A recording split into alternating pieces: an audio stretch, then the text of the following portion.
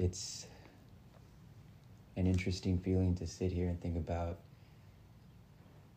how I feel now.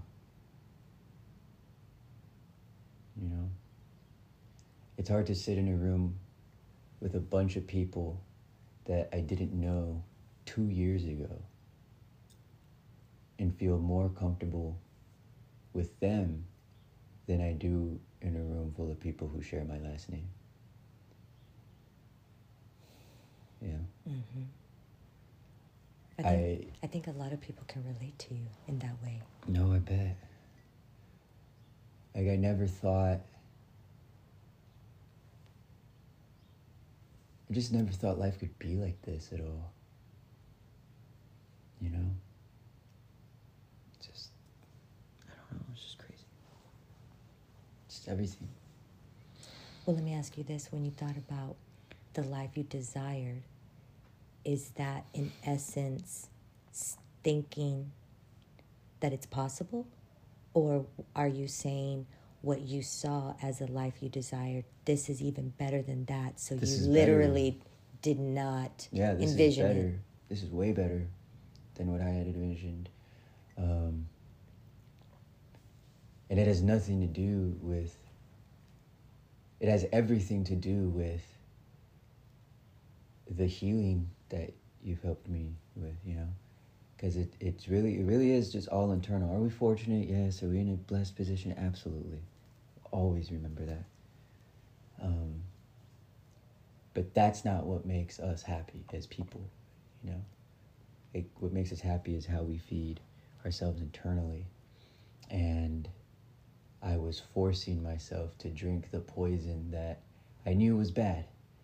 But because everyone around me was drinking it, you know, if you can't beat them, join them. And I started getting really good at it. But here's the thing, without realizing why I was good or what, because I didn't care. It was like, I just need to get along in this world, you know?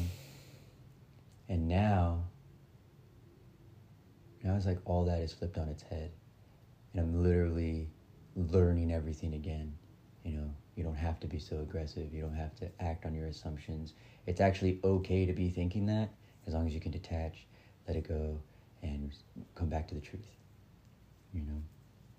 It's just, I would have never thought I'd be in a relationship where the trust was there like it is here. Where I never thought I'd be in a relationship where I was really dating my best friend. You know, like I always thought, like if you got along too well, the relationship kind of ruin it, and you're better off friends or some shit. But I love being able to reach over and kiss you and hug you and touch you and hold your hand and run my fingers through your hair after a wonderful conversation on spirituality and healing. You know, I love the excitement of picking my baby up from the office after she's worked with a client so we can talk and do something, just catch up what you do, how'd it go, oh my God, we're helping people, yay! Like it's just amazing. It's just amazing, dude. To share in the excitement. Mm-hmm.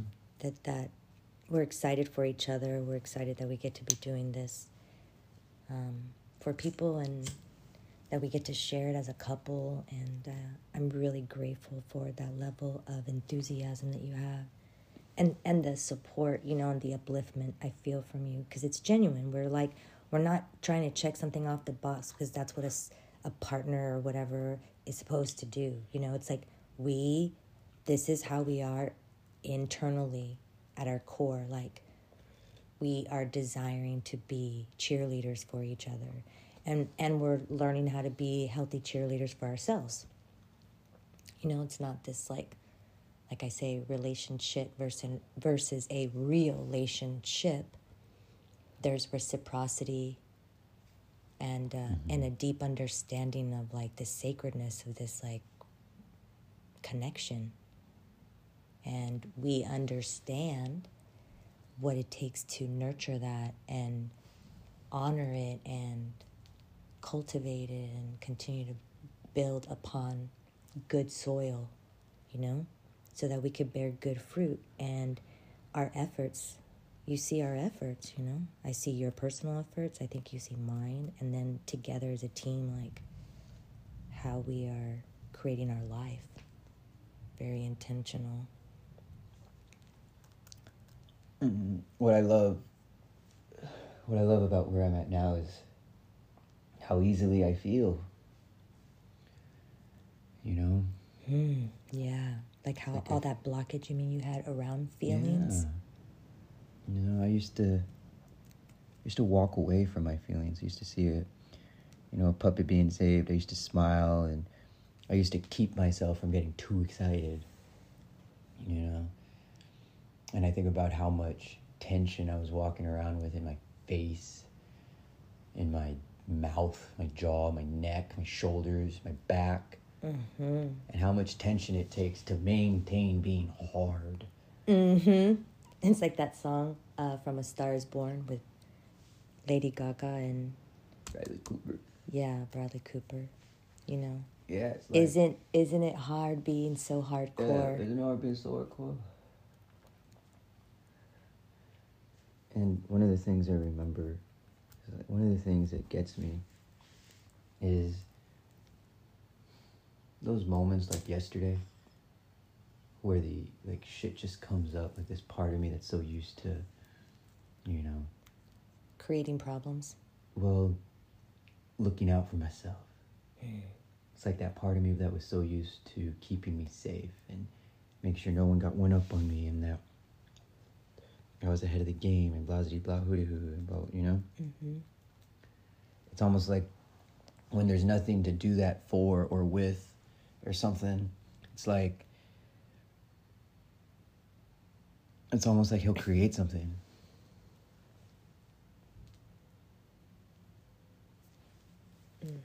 Something that's not even there. Oh.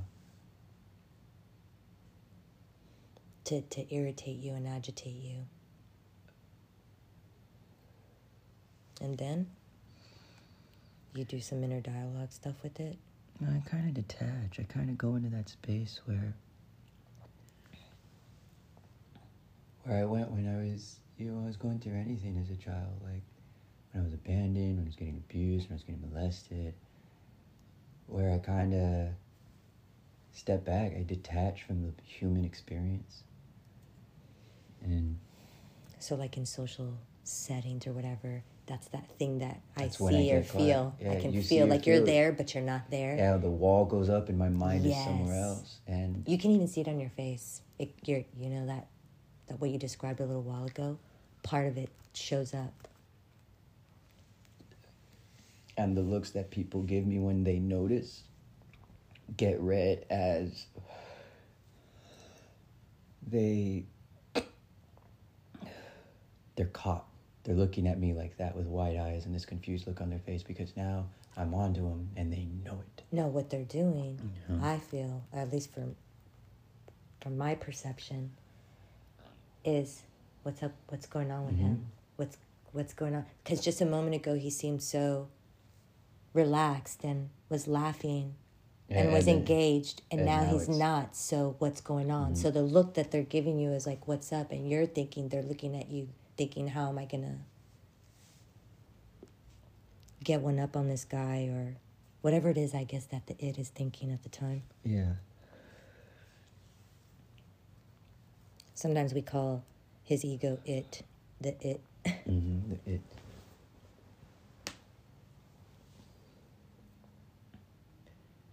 But I love you. I know you love me. I know you're all about this relationship too. And we've had enough talks for me to feel comfortable coming to you with these things, because there used to be a time where I thought admitting these things to you was admitting my weakness. And no matter how many times I told you, even from the beginning, that's never how I would see it. And I would see it as total courage and strength and bravery. Even though I was saying that to you, it was like you couldn't believe what I was saying. You were still believing what you believed. Yep. And now you know what. Now I know that it's healthier for me to come with you with these things. You've made me feel so good for doing that. that sometimes I feel like I've shared too much. Why should I? And no, it's never too much. Baby wants to know everything. I want to know. Think about how many questions I ask, you know? It's like, I want to know everything because then it helps me understand better. And it was tricky for me at the beginning because of the relationships I was picking.